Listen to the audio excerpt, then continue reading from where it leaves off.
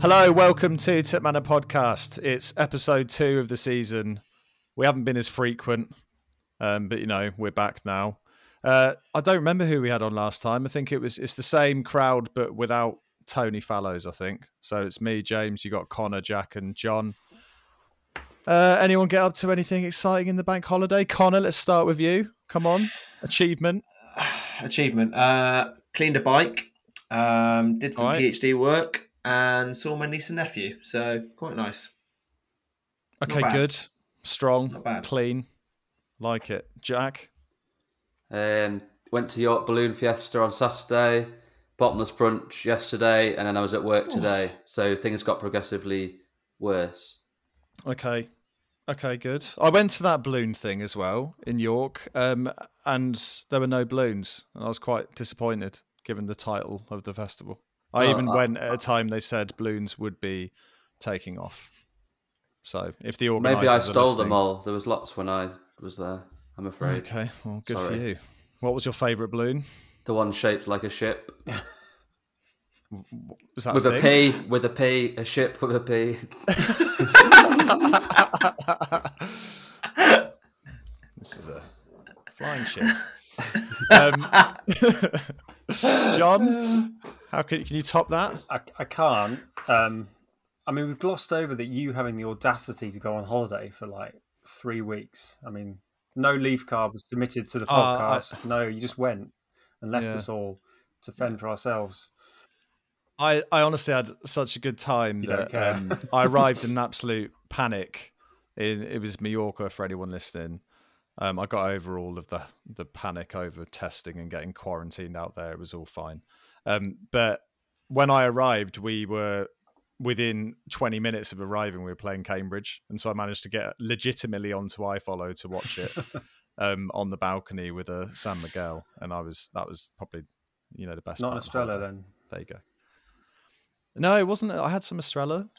I'm kind of a San Miguel Especial kind of guy. It's just a simple Gorian link, but wicked. Yeah, I know. I did have paella and drink Estrella at the same time. I didn't take a picture, and I should have done. Did you go in two-footed? I mean, I was with like my mum and stuff, and so yeah. So no. So yes. No. Slipped into the pool. Let's see if we can do this under an hour today. I'm hungry, and it's bank holiday, and we've all got work tomorrow. So, James, I'm sorry. There needs to be like a moral of the story at this point in the podcasts. Like we've been doing so many. Why did you not eat before? Well, because like children, put the children to bed, sort stuff out. Then do a podcast. We do this on pure adrenaline. To be honest, I'm not one that eats at like 5 o'clock like a pensioner. I don't know. Like when Neighbours is on. I don't know. Do people still watch Neighbours? Is that a thing? Is Harold Bishop still loving life? This is spiraled now. Sorry. Under an hour. That's 5 minutes of premium content. We've probably lost about 75% of listeners. This is an Oxford United podcast brought to you from different parts of the country. There you go, just for anyone new. News, takeover stuff has gone extremely quiet. Jack, do you think this is a concern? They said it was going to all be wrapped up by the end of the window. When's the end of the window? Tomorrow? Tomorrow night, yeah. So, I don't know. KR said about this board meeting they had on Saturday to discuss what we're about to discuss in terms of transfer bids. So, you would assume that all is fine in terms of it's not all about to collapse and there's a bit of chaos going on in the background. But equally, if it's done or about to be done, you would have thought there'd be officialness about it by now. Yeah. I don't think we have to worry about anything because they've already come out and... What's the guy's name? I can't remember the guy's name now that went walking around the training ground and stuff. Bakri, that's it. Yeah, like he wouldn't have been on that merry brigade of media stuff if it wasn't going to kick in. So, sure, it's all fine. On to transfers then. Connor, we've had quite a lot of noise around Cam Brannigan, notably today. Different kind of, I never know whether to trust these articles. You always get things on Twitter and then it links to an article that asks you to accept like 20 million cookie banners and other bits and pieces before you actually get to any article. Sign up to give a kidney and then you get to see some content. But a 6-figure fee was mentioned. What do you reckon? Do you reckon there's anything in this a day before the window closes? I think there's got to be interest in him, whether it's in Blackpool or elsewhere. But it seems to me as though everything that's come through the door to us at the moment has been repelled quite strongly. So certainly a good sign because, things can move quickly in football. We know that. But I think if things have been rejected at this stage, then Blackpool are going to have to come back with something a lot more, in our price range, I guess, for Brannigan if they are after him. I really hope they kind of squash their interest because he's not a player that I want to see leave the club, regardless of who came in today, which I'm sure we'll speak about. John, what do you reckon about the figures banded around? Where does he sit? Where does all of that sit with you? I think as we talked about previous pods, he's only just come back to full fitness. We've seen in the start of the season he's played out of his skin. So that elevates his value a little bit above the kind of 500k that we turned down. To me, it's kind of gets him closer to £1 million, but it still seems a bit early. But then I'm a bit scared because Blackpool are probably one of the few sort of championship teams that I could see him going to. There's still, for me, that thing about what championship clubs would actually want a player who's 25 in his peak but come back from long-term injury. There's still dynamics like this, but then what's Herbie Kane all about? I'm still that's added a new dynamic to it, hasn't it? And Jack, Brannigan's from up those ways as well, isn't he? That's the other thing that was on my mind just when I was looking at it.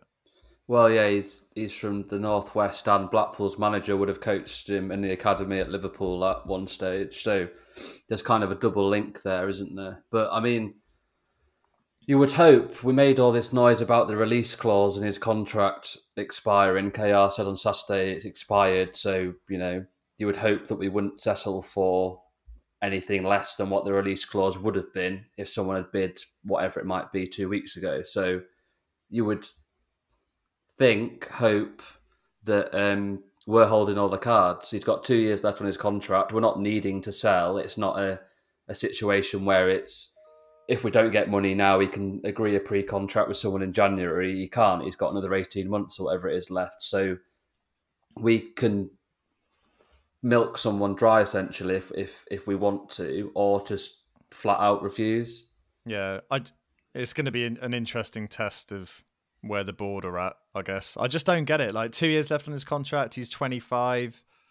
We've just sold Rob Atkinson, who's had less Football League experience and has arguably proven a lot less. And we sold him for 1.6. I know he's got 2-3 years younger than the Brannigan, but at the same time, I just don't understand if he was going for less than, I think even 1.5 or something. But at that level, I'd probably take it.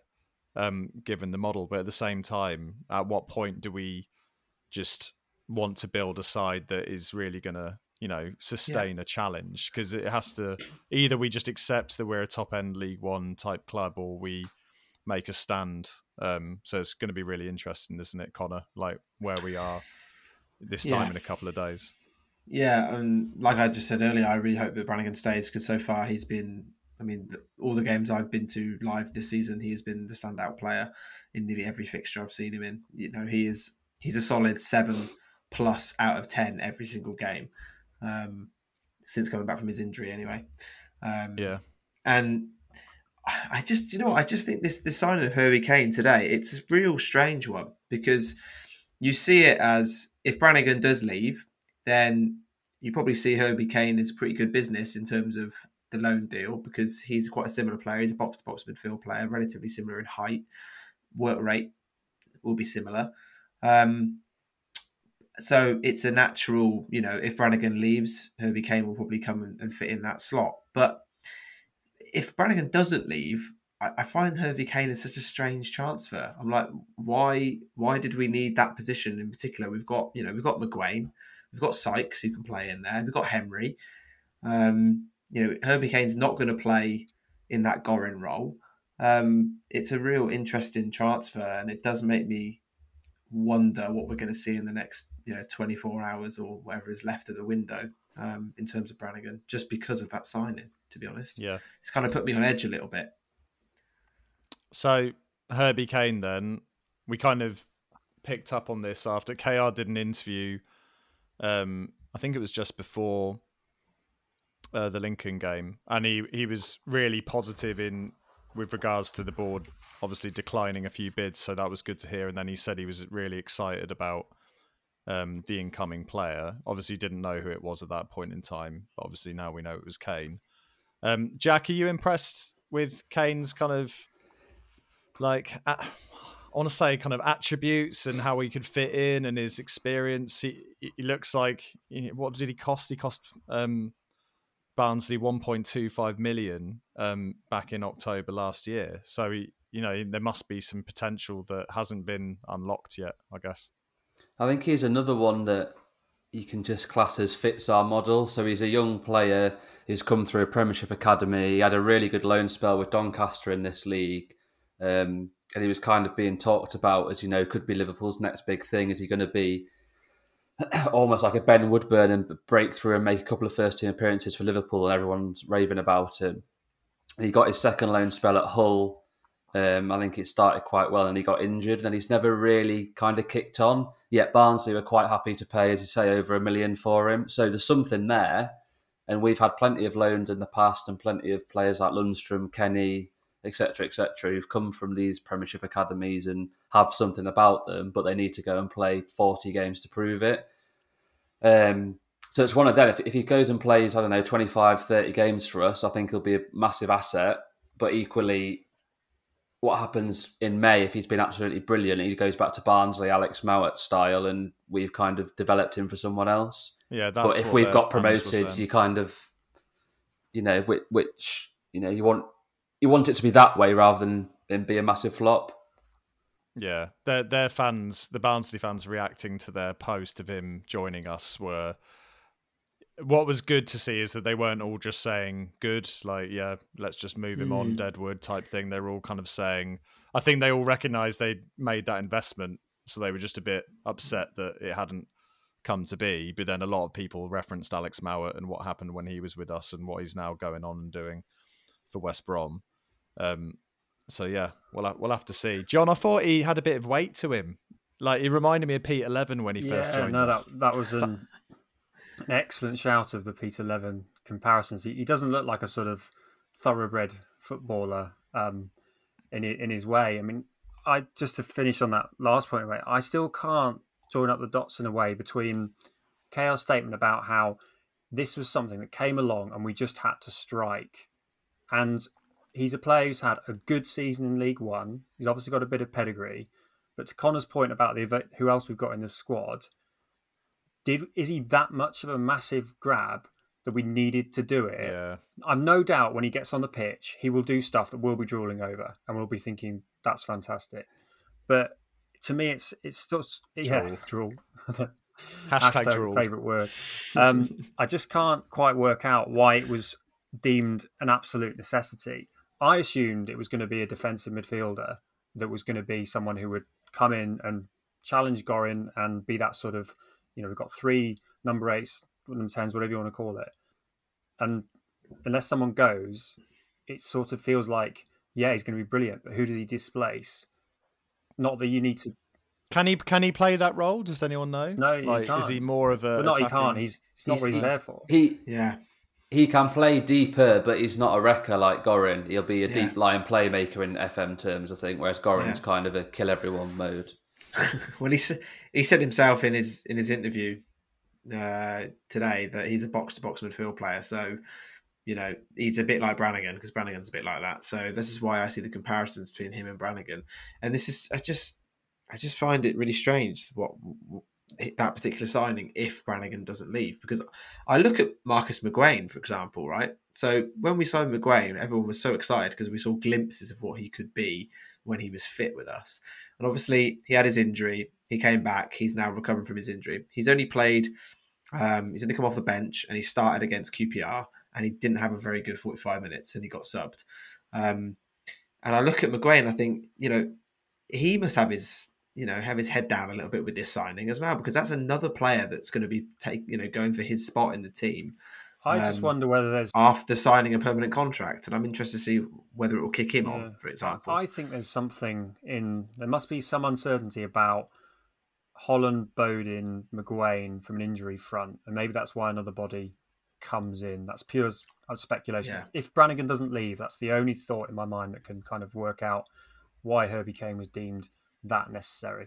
I mean, you can't be sentimental, but I really don't think this is about binning off James Henry to get Herbie Kane in the team, and I don't think it's about binning off Cameron Brannigan to get Herbie Kane in the team. So it's a long old season. I think also it'd be interesting to see what happens to Sykes as well now, whether Sykes will now start playing out on the right hand side a lot more, because obviously Sykes, when he started there on Saturday, started on the right hand side, and it was another game he played on the right. Was it QPR? I think it was QPR. I might be wrong, but where he had another good game out on that side, so he can affect the game from that position quite well. So perhaps it might be. I don't want to break your heart, Connor, but I've got a suspicion that Sykes could go either now or in January. No, how does he get games? How does he get games? The comment on Sykes and playing wide was referenced by KR on Saturday.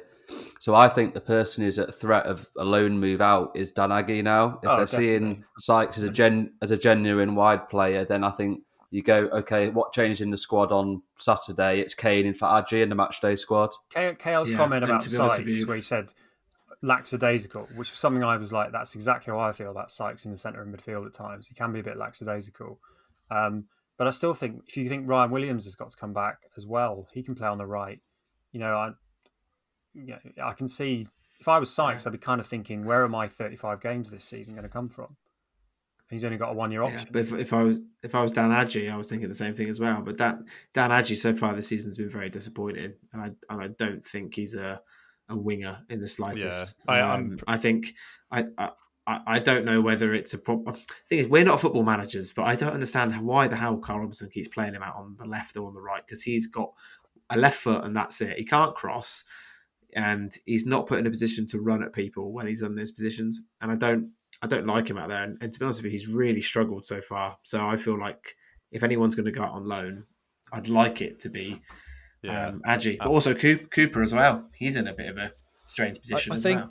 Aggie, though, like, we saw it and we were singing his praises, like, definitely on the pod at times towards the, in the run-in at the end of last season. And I just think he's a player that has to be played down the middle, to be honest, to get the most out of him, to where he's really going to trouble and distract like two centre-backs and allow your wingers to kind of take advantage. So I agree. I think he needs to go out on loan, and I think he will. I think he'll be gone tomorrow, but I hope it's like a positive move for him, like an EFL club that gives him, some regularity of games and that type of thing. But just to wrap up, I completely agree with what you said about Kane, though, John. In that when KR did the interview, he made it sound like and I think I even sent a message to the WhatsApp being like, sounds like we're getting an experienced player at this level that's got a lot of games under his belt and is going to really add something. And I even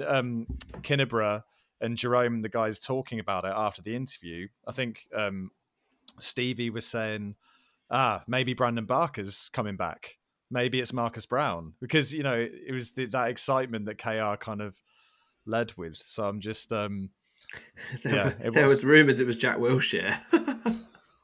Which I was like, no chance. They weren't rumours. I feel sorry for Amy.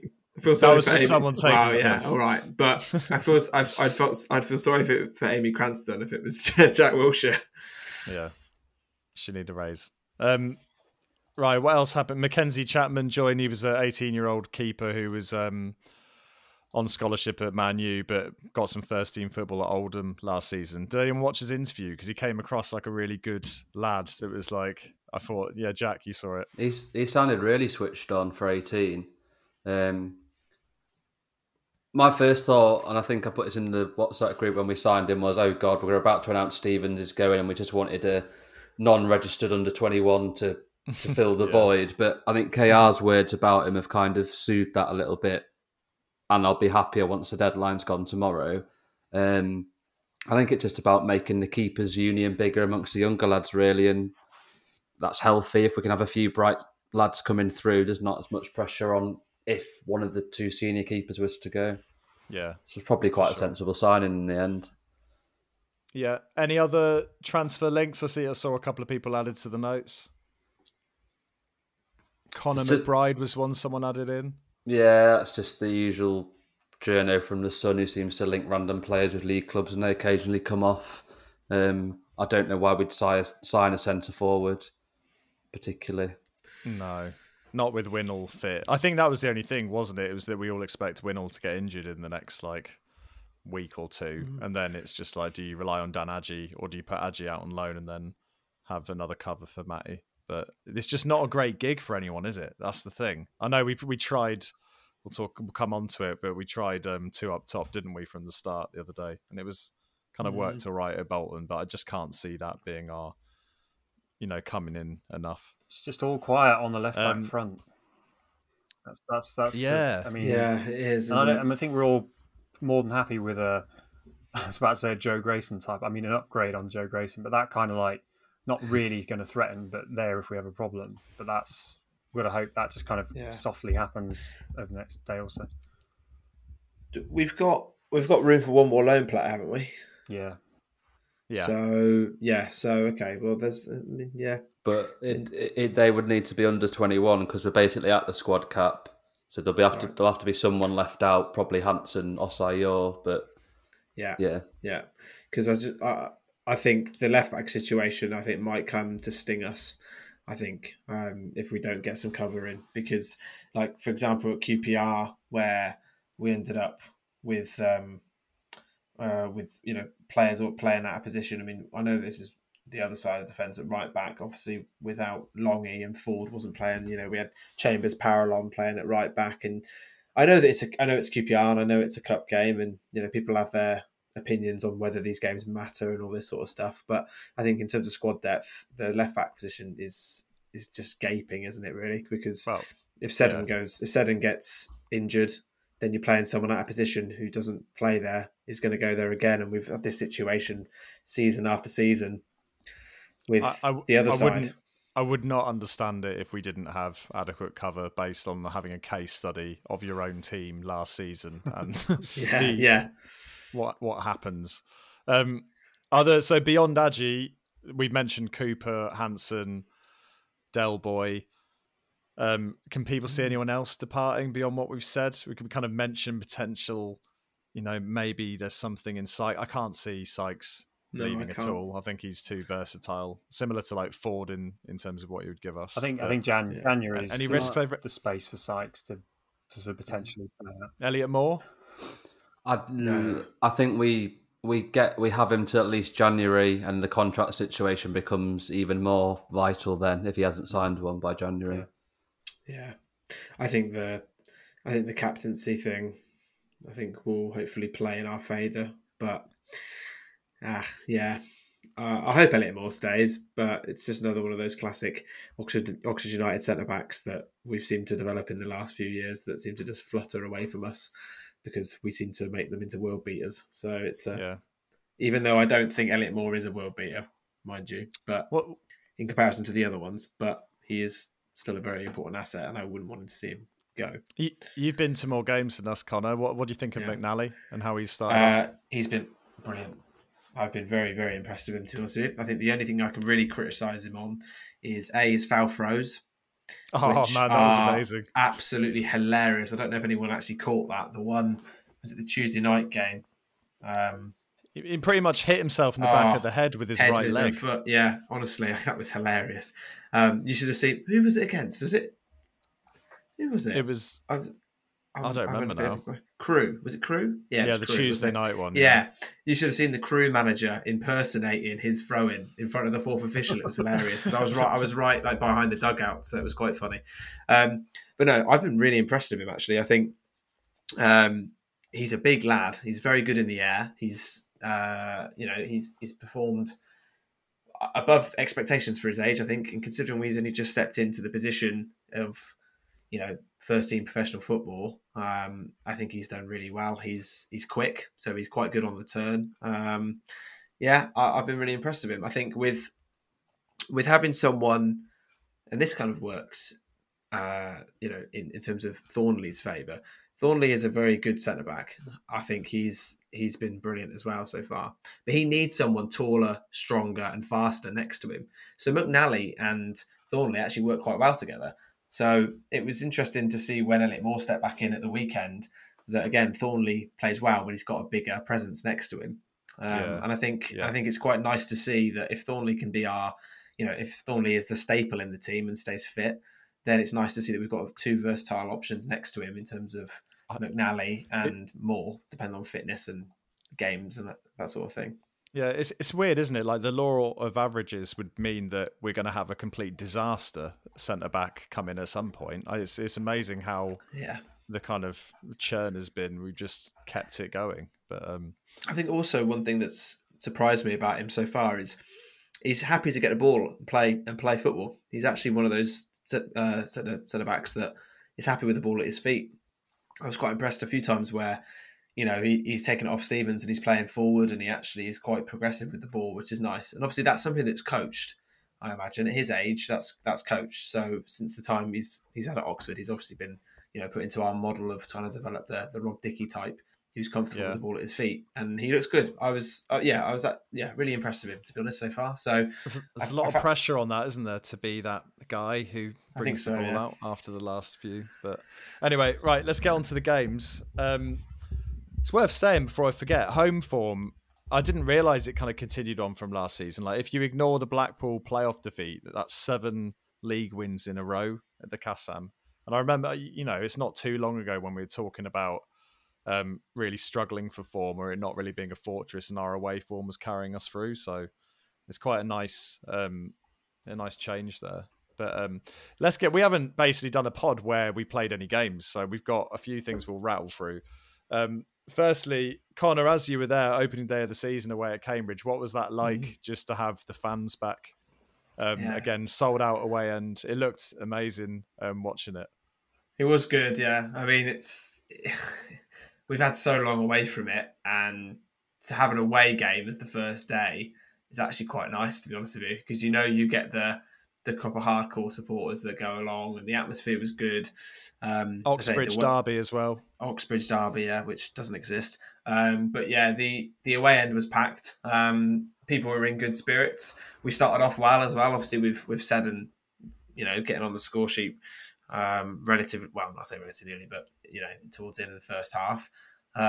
We looked really comfortable in that game for long periods of the game, but it's one of those games where every opportunity you miss, you think this is going to come back and bite us on the arse, and that's exactly what happened with Sykesy giving away the penalty. Which, yes, it was definitely a penalty, and also Sykesy was just lazy, hanging out a leg. It was one of those where when you're in the away end and you see that happen down the other end of the pitch, and everyone's reaction is exactly the same.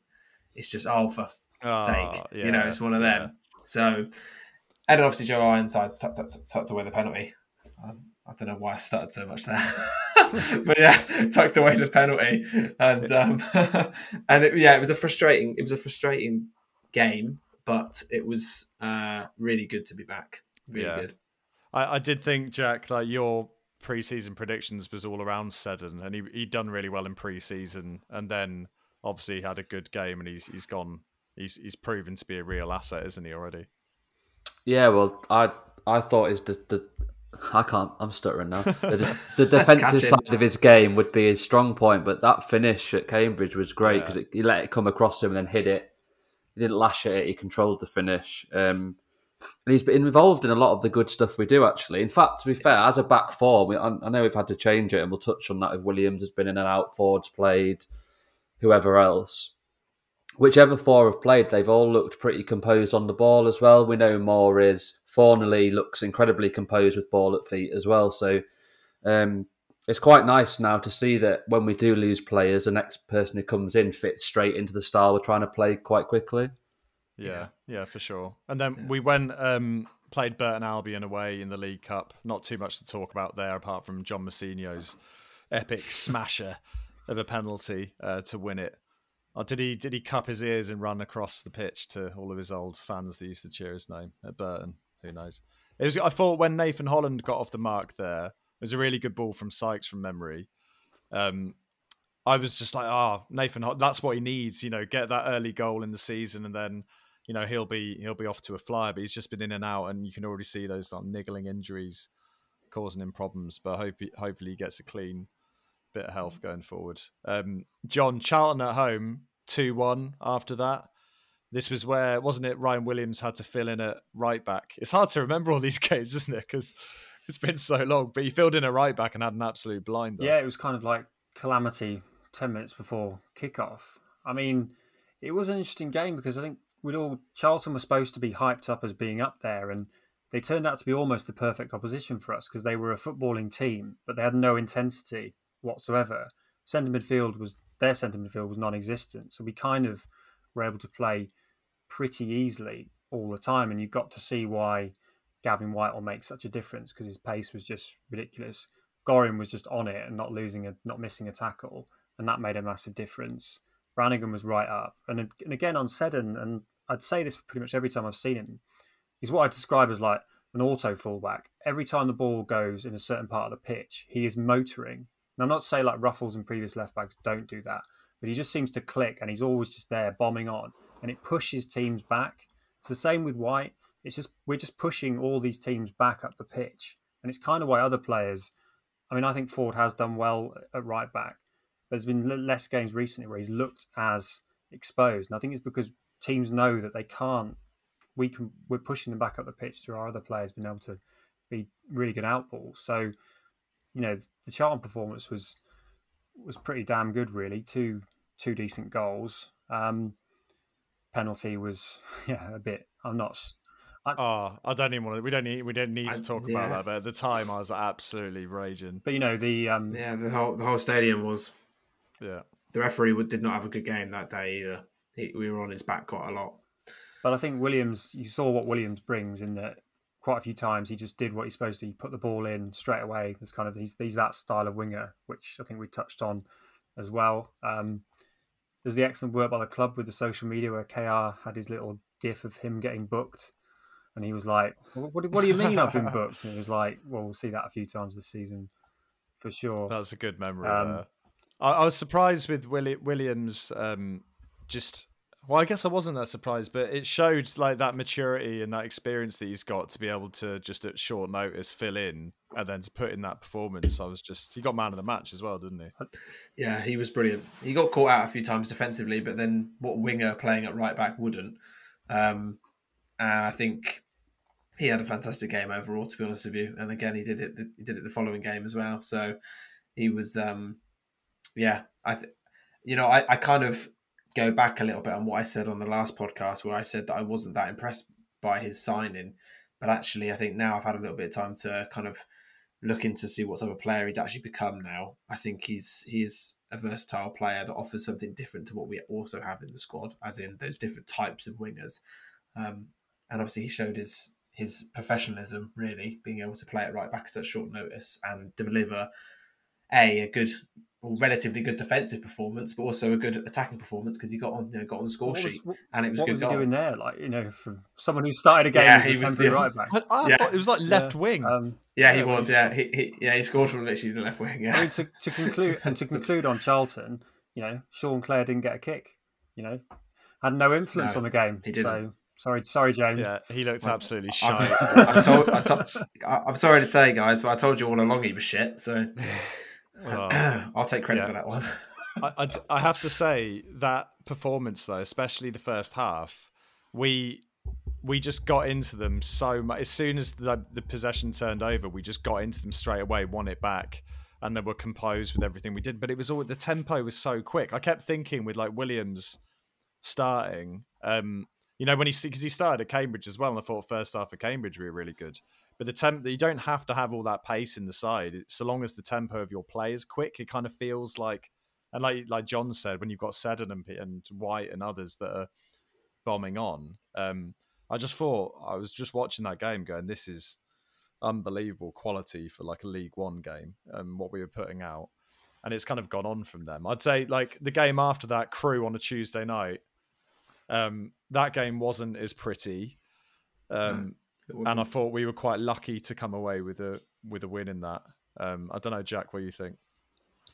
Yeah, I'd agree, but it was quite nice that in those first few points of the season, we'd had a game, kind of an away draw that we were probably frustrated with. We'd had the professional positive performance against Charlton, and then we went and did a 1-0 kind of robbed it type victory as well.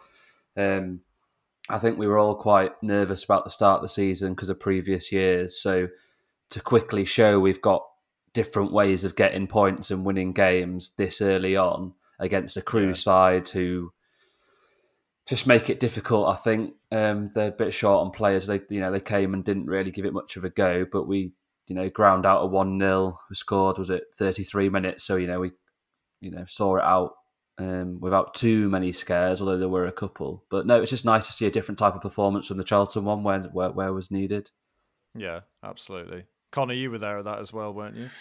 Yeah, I think it was one of those where as the game ticked on, you were thinking, oh, don't do it, don't become a classic Oxford United result where you end up throwing it away towards the end, because Crewe definitely had chances in the last sort of 5-10 minutes. They really there was one especially, wasn't there? It dropped on his left foot or something. Yeah, it was like a volley, and he just absolutely bowl-plexed it, as we say. Yeah, it was bowl-plexed. He went straight over the top, straight into the car park. Yeah, that was one of those where, again, as a fan, you sit there and go, oh, and then as soon as it goes over, you're screaming, whee! So it was, it was a good professional result. I think it's one of those where, if we creep into the playoffs because of 3 points, you might even look back at one of those games and go, it's those types of 3 points that you need to win to get promoted at this level of football.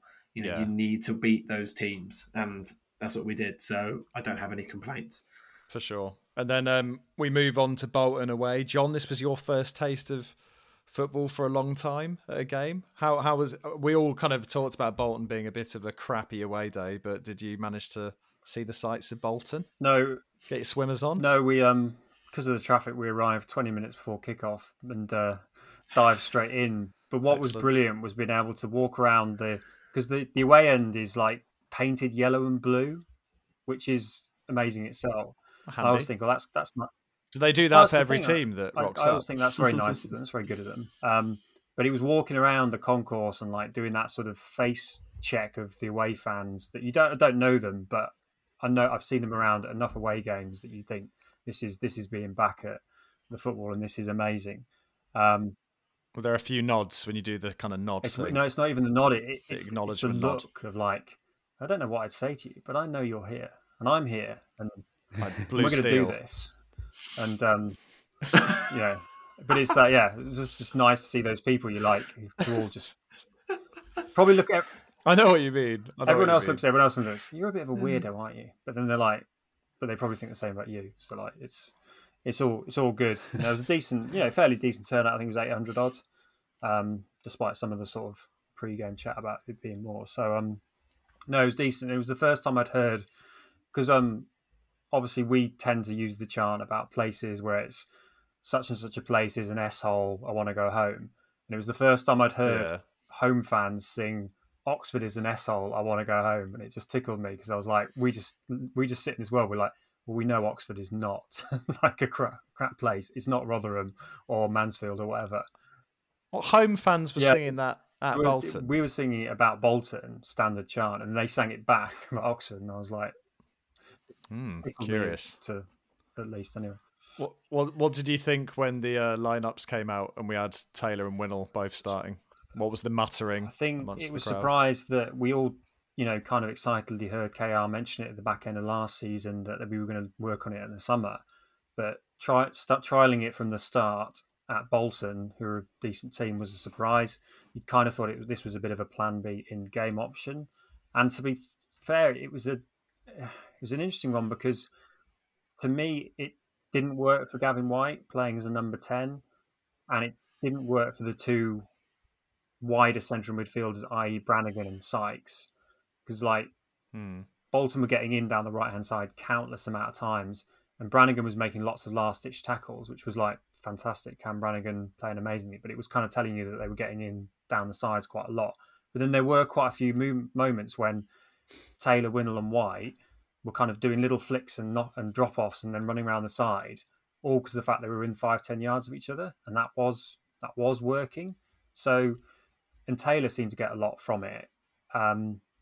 But you could just tell that the two wide midfielders were struggling a lot. Sykes had an absolute mare of a game, really, which culminated in him sort of doing that thing where footballers try and blast the ball at the opposition player, thinking it's going to get a nick and going for a throw-in, and not getting that nick, so it just looks ridiculous.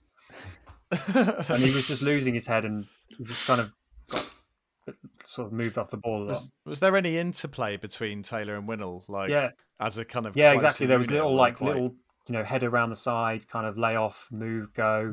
Winnall had some moments where he had some really nice touches, and you could see the kind of quality of him. So there was pros and cons of the system at times, really, but you could definitely say there were men up the field, and Bolton took a bit of time to work it out how to get around it, and then they came back into the game, and their left winger was ridiculously good, the guy who scored the goal. But we weren't.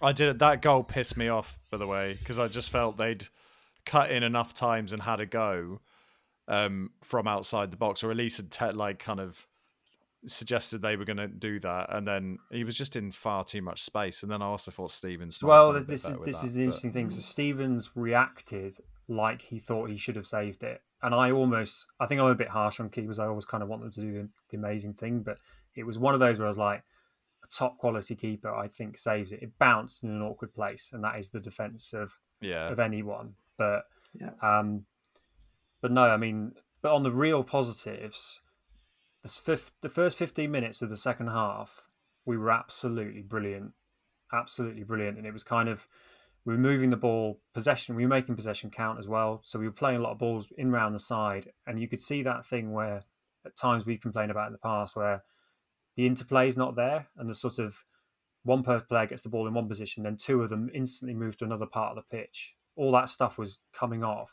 and we were just tearing them to shreds. And Bolton, to be fair to them, did tactical injuries, and that stalled us, and you could see them doing it. But it was ridiculous how good we were for that 15 minutes after second half. I think the thing that really kind of shot us in the foot was just our lack of quality in the final third in that game, because Gavin White, for example, had quite a few opportunities, and I mean, not to mention the final minute one, which actually has a little bit of a funny story attached to it for what happened while I was sat watching it.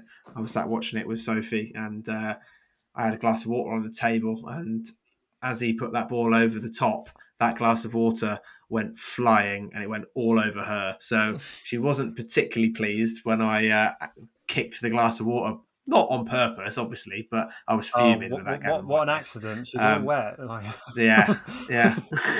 She was absolutely drenched. So there was, I walked away from that game disappointed that we threw it away. To be honest with you, I think that was one of those where you look at it, it was a decent performance. It was interesting with the formation we played and the link up between certain players, but you can't miss that many opportunities. I just think it was just, to lose 2-1 there was just ridiculous. We had so many chances. The formation to put the ball in the net. Definitely positive. On the counter, we weren't sharp enough around our own box. We let them have far too many chances. Yeah. But if you think about the games that we're battering through in this podcast, you could see the progression kind of continue through the way the team was shaping up. And, I thought KR's analysis of that game was the best I probably heard from him, because he absolutely got the point that it wasn't a bad loss. Bolton fans after the game were like, I don't know how we got away with that. And I was about to say that, definitely the 20 minutes in the second half that you kind of referenced, Bolton fans will be looking at that going, we don't look like the home team here type thing. So, it's kind of a good sign, isn't it, when home fans coming away looking at that and saying we've kind of got away with that a bit. Do you think we'll try that formation again, Jack? It sounded like I remember Matty Taylor in his interview was praising it as well, saying he quite enjoyed that shape and felt like it was, a good option to go for again. I think we will, if even just to give the opposition something different to think about, because I suppose over the last few seasons we have become a little bit predictable. So if we can change it up, and even if it's only for the first half or whatever, or change system when we're chasing the game if necessary, I think there was some positive points in it. Like John said, Winnall and Taylor did seem to be developing an understanding as a two. And I thought Winnall's ball 3 for Taylor was brilliant striker play from both of them, because Taylor, it was that kind of run where you could almost imagine Taylor shouting now as he got between the two defenders. I think Winnall has got that, but we just haven't seen him play enough games in a row to consistently show it. It's getting to that point with Winnall, and you can see it in his reaction to stuff that he's trying so hard. And sometimes I'm like, don't show it. Don't show how pissed off you are that you missed or you've done that or that. But then the other side of me was like, actually, it's probably better that he looks like he cares. But I just want, does that get to his head at any point? Is he experienced enough? He's 30 now, isn't he? Like, I don't know. He definitely needs a goal. Definitely. I think, especially after Lincoln when he came on, and to be honest with you, all he did was have a shot on target and then give away a penalty. So I think he's a bit. I think I'll be honest with you, I'm still not overstruck on Winnall. Every time I see him come on as a sub, I think, oh, for God's sake, but I hope, it's one of those where I think if he does get on the score sheet, I think perhaps he might build upon it. But Matty Taylor's still number 1 for me. Well, I know he's number 9, but you know what I mean. Yeah. So we went from that game, obviously first defeat of the season, played QPR in the League Cup again. Connor, you headed down, didn't you? Yeah. Could you have predicted? Did you put a bet on a certain centre back scoring after a marauding run? I was actually next to Lewis. We sat together. Who was, if you've not listened to the previous pod, he's the one that put a bet on for Rob Dickie the entire season to score for us, and he never scored for us, so he never won his bet. He just lost 46 quid. We did say we reckon he'll score, and he did, it was it was a great goal. It was a great goal, but the fact that he had that much space was ridiculous. Alex Gorin lost him, and to be honest with him, he just waltzed his way. Yeah, and then leathered it in the top bins. Yeah, and it was just one of those goals where I think all 2,000 of us were just like, oh, for God's sake, not him, because we were like, we all love him. At the end of not being funny, during the second half, just before he got substituted off, we were sick. The whole 2,000 Oxford fans were singing Rob Dickie's name, and you're like, that's just a bit weird. Even though he plays for another team, but he was very graceful. I think Rob Dickie, the way he was clapping the fans. Imagine scoring the goalie a lot. I know he scored some belters. Yeah, exactly. Imagine scoring a belter like that and then not celebrating as well. Yeah. To be fair, what I liked about his celebration was that he literally turned and walked away from us. He didn't run towards the Oxford fans or even towards the goal. He just kind of hit it, went in, and he kind of just walked. No, he didn't do anything like that. He just kind of walked off. So, but yeah, I mean the game itself, it was a very frustrating one, I think, because there were times in the first sort of 15 minutes where we actually looked quite decent. I thought McGuane, contrary to the fact he got subbed off at half time, he played forward. Every time he got the ball, he was on a half turn, he was playing forward. I think we looked so vulnerable on our right hand side. Their left wingers or left-sided players were abusing Chambers' Parallon, to be honest with you, because the poor lad's out of position anyway, and Dan Adjei offered absolutely zero cover to help him, and they were really threatening down there. And Elias Chair as well, who is one of their best players. He was on. He's a very neat, tidy player, and you could see that obviously he was a centre attacking midfield player, and he was drifting towards the left or our right side. You could see where the weakness was, and they played to that. And obviously their goals came from those areas. Well, obviously Dickie scored the screamer, and then obviously the second goal was a deflected shot from that side off Chambers' Parallon. But it was, I think the substitution at half time with Cameron Brannigan. He came on and was electric. He played really well. He definitely could hold his head up high after that defeat. But again, in the second half, we didn't concede. We created a few chances. But it's one of those games where you go as an away fan after what we've been through in the last 18 months or so. You go because your team's playing away at a bigger team. The atmosphere was absolutely brilliant. Like, I was about to ask that. Loftus Road. I haven't ticked that one off my list. It was good. Maybe I did. We played them first day of the season, didn't we? But I was like 10 years old. I barely remember it. It was Daniel Dichio scored stadium. for him. Yeah, did we have both tiers of the? We did, yeah. Goal? Yeah. I was in the upper tier, behind the goal. We had Rosie. Rosie was in the crowd just in front of us. So nice. That was nice to see him and his son. But yeah, the atmosphere was absolutely electric. Like, the Oxford fans are brilliant, and the QPR fans, wow, they might as well not bother turning up, to be honest with you. Didn't even hear. Oh, wow. Shots fired after the nice wow. summary of the game. I think they're tipped to be top 6 or so this season. They're a good side. So I think it's a really tough game, that, and they played some big hitters. So yeah, you can see that if they keep Elias Chair fit, then definitely, because he definitely, like, their talent. Was it premeditated for Maguire to come off, or did he come off through injury? He wasn't injured. I was surprised he came off, because I actually thought he was one of the better players on the pitch, because of, like I said, the way that every time he got the ball, he's a very positive player. And that's what I like about him, is he's always on the half turn. He's always looking to play forward. And then he came off at half time, and we were a bit like, okay, like, don't know what's going on there. Oh, and also we lost Holland, because Holland was ill. He was sick at half time and then came out on the pitch and then was ill again. So he came off as well. Gavin White came on, which actually did start to help James Parallel a little bit, because they actually swapped over. But yeah, it was an interesting performance. I think the second half was much better, but I do wonder how much of the second half was actually down to Cameron Brannigan, because his pressing game was unbelievable. Also, QPR just didn't really have to do anything by that point. But anyway, right. The only other thing we should watch out for before we move on from QPR is see if Rob Dickie gets sold tomorrow, because I hope so.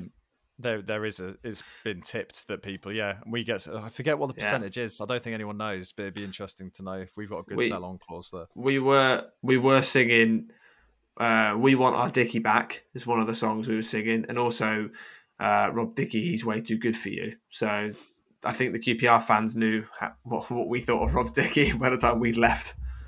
Yeah, well, let's see what happens there.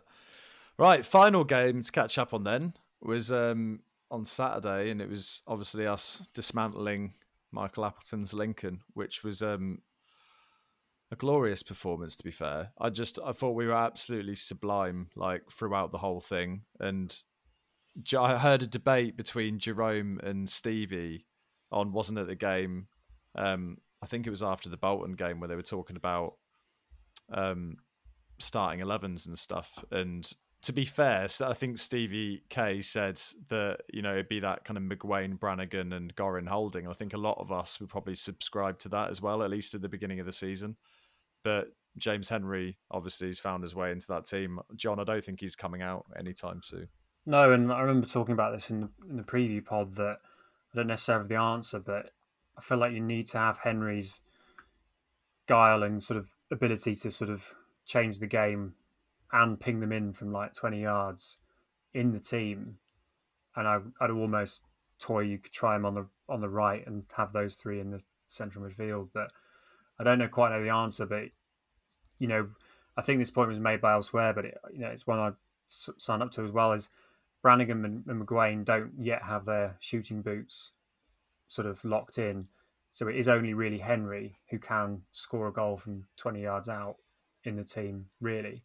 So he's kind of got to be in it for that. But if you think about Sunderland away last season, where from that ridiculous angle, he just sort of cleanly pinged one in the bottom corner, and that came out of nowhere. And we need him in for that sort of space. I don't really buy the whole kind of, he's 32, he needs, the time, his game time he's managing. 32-year-olds play 48 games a season. I don't understand that bit either. It just seems to be a bit of a ruse to kind of say this is why he might not always play every game. I still think there's potentially games against bigger teams where we need to sort of balance the midfield, and he's possibly one who likes to go roaming at times. But then other dynamics that I talked about earlier about having the pace of White and Holland, I think just changes the dynamic of how teams play against us, because they know that they can't just flood us because we've got static, relatively slow players in the team. So yeah, I don't have an answer, and it's a great problem to have, I think. Well, we said we were having a laugh on the first pod of the season about the fact we always talk about James Henry, going out wide or playing in the centre. Jack, those first two goals, though, were just class, weren't they? Like, just picked up. I think the first goal, didn't Thornley, break out of defence and then play it across? Brilliant pass. Great, vision to see that as well. Well, those goals were like the kind of goals Sunderland, apart from last year, he was scoring almost every other week about 2 seasons ago. And for a while last season, we were saying he's just forgotten how to shoot. Because there was a time where if James Henry got the ball 20 yards out, you're expecting the net to go. Both different finishes as well, obviously either side the keeper.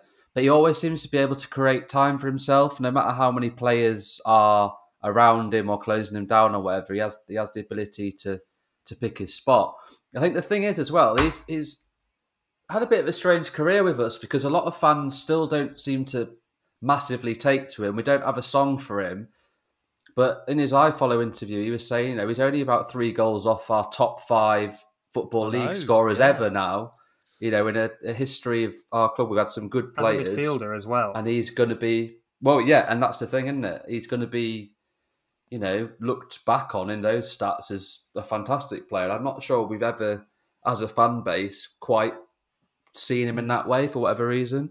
I think the time he was most loved was probably where he just got us out of the relegation scrap almost single-handedly, like scoring that goal away at Doncaster, and that was where he was just pulling out performances every week. But I agree with that. He's already got 4 this season. He's now got 50 goals for the club, and that was the whole thing around his celebration. I thought it was a golf swing, but it was a cricket bat, and it was to mark a century of goals in the Football League. So fair play to James Henry. Connor, anything else to add on the performance? It was just a really impressive, comfortable win. And again, we got into them. They had no time. They had a bunch of injuries, Lincoln, KR did talk about that afterwards. But we just took the game to them early on, got the result, done and dusted. Really, that's it. I described the game in the last by the 70th minute. I turned to my dad and I said, if we play like that every single game this season, we will cause every team in this league problems, because we were brilliant. We were absolutely brilliant. Apart from obviously giving away the penalty, unfortunately, and then conceding and not keeping a clean sheet, it was almost from a fan's perspective anyway, from someone who's not drilled into the technical and tactical bits and bobs that KR would be, it was a faultless performance.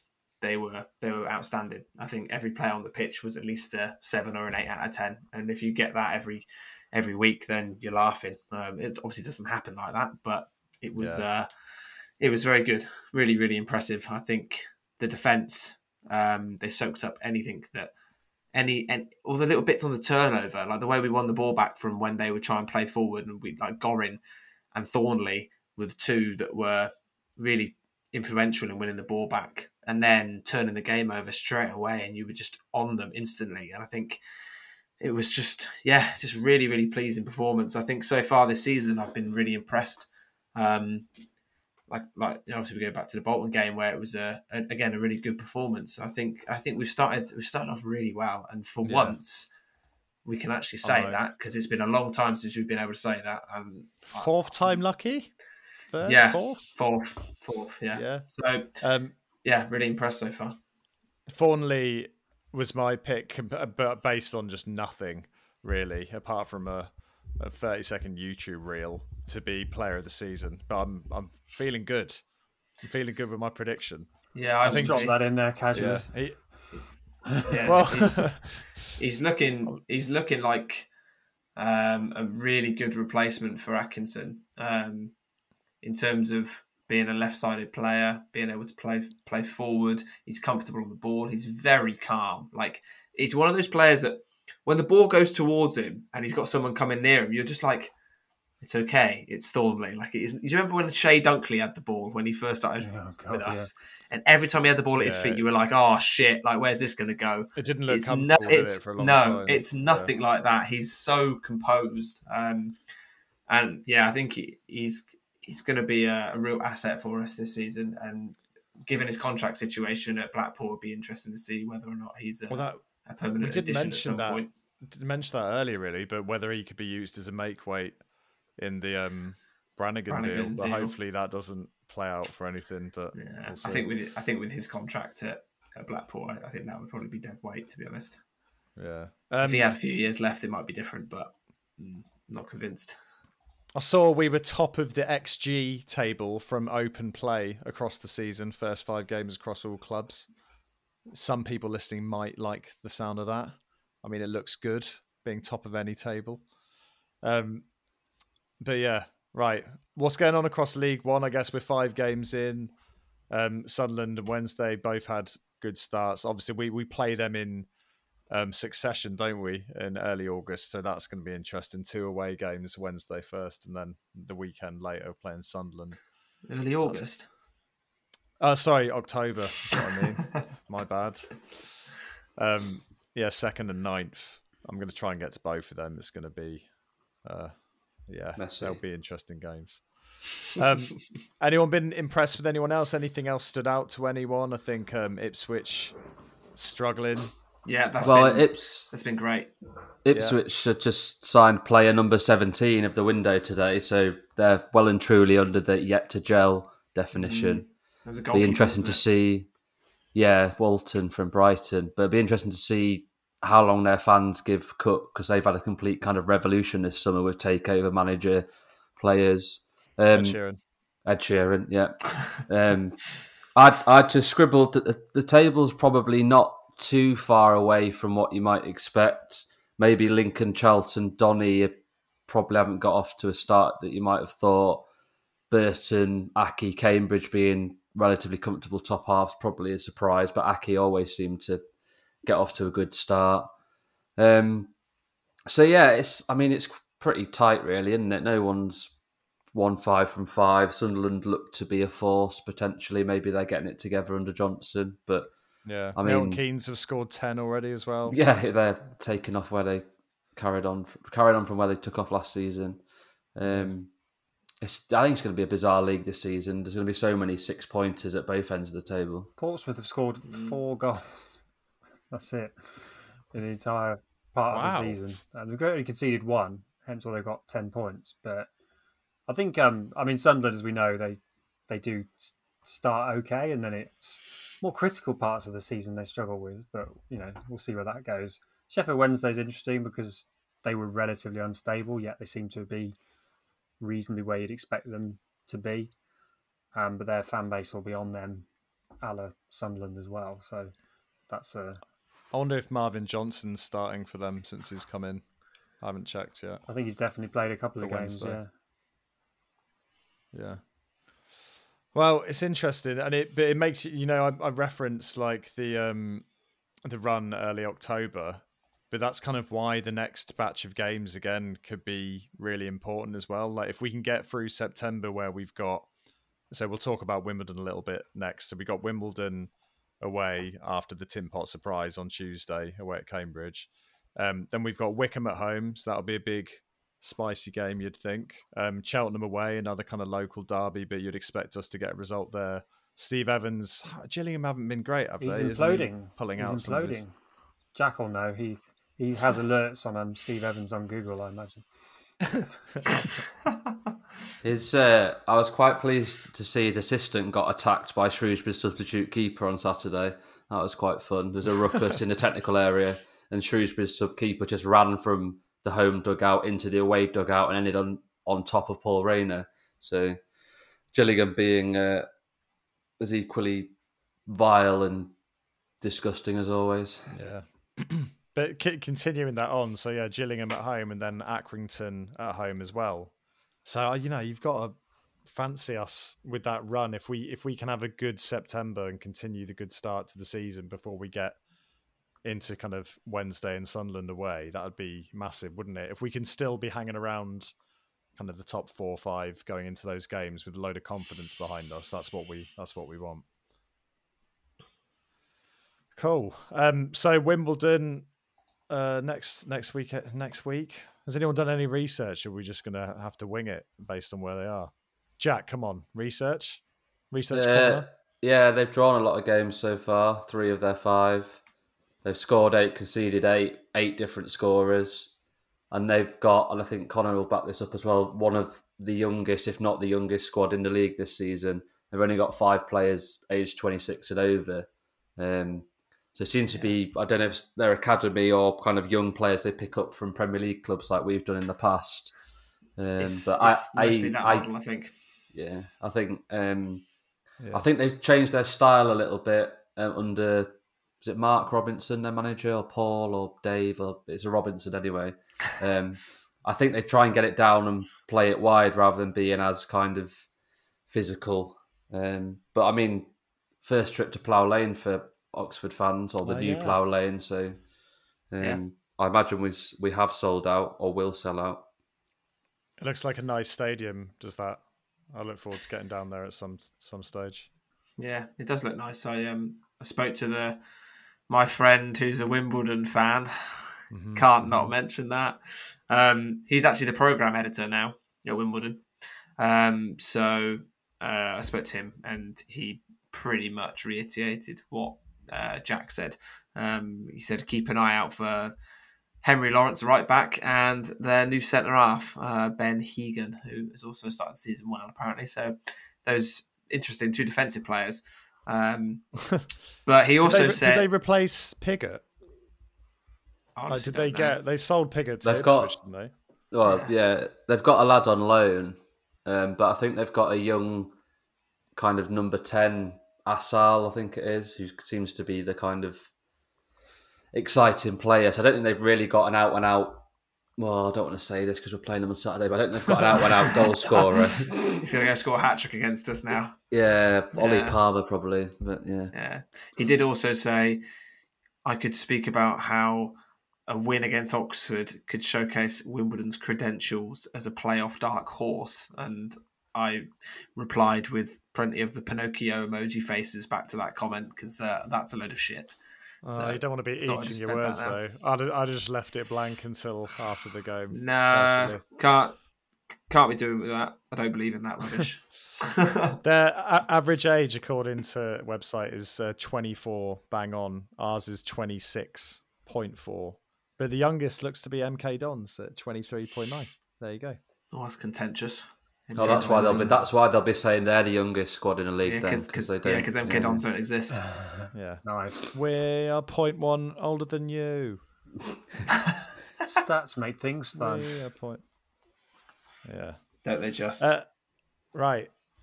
How many have they lost actually? So they played 5, won 1, drawn 3, lost 1. So they've only lost 1 out of 5.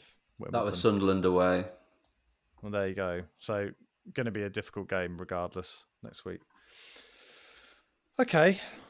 Should we leave it there then, lads? Anyone got anything else they want to get off their chest? Anyone got a shirt? I've ordered my away kit, the black one, but it hasn't arrived. Yeah, I quite like it. Yeah, I've ordered one as well. It will be probably with you in the next, hopefully next week. Because I spoke to Cameron from the shop. No, well, one of my mate works there, so I spoke to him at the weekend, and he said that they are coming in this week. He expects them in this week, so I think they'll be shipped out next week. So hopefully you'll get them in. And if that doesn't happen, then you can blame Cameron. So finally, something useful for people who listen.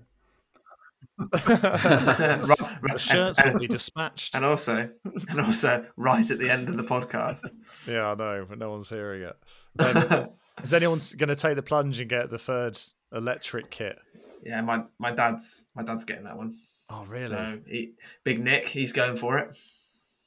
I'm not sure if anyone over the age of 21 should get it. He's 58 and he's going for it. So I think I might get it. I'm just I need to like see it in the flesh. It's like, one of those at an kits. Away game. Yeah, I think it's one of those kits. I saw it at Cambridge. I think it's one of those kits where, as a full strip, as a football player, it looks mint. But I think as a fan wearing it with a pair of jeans, it look like a wanker. Yeah, you look like a bit of a wanker. Yeah, I think that's why the black one is a little bit more subtle, and I think it's quite smart actually. But yeah, the home kit's a bit meh this season, I think. There you go, Puma. There is your feedback on our kits this season. Thank you. Lovely stuff. Right. As always, thanks for listening. We'll probably be a little bit more regular than we have been in the coming weeks. And yeah, we'll see you again soon. See you later.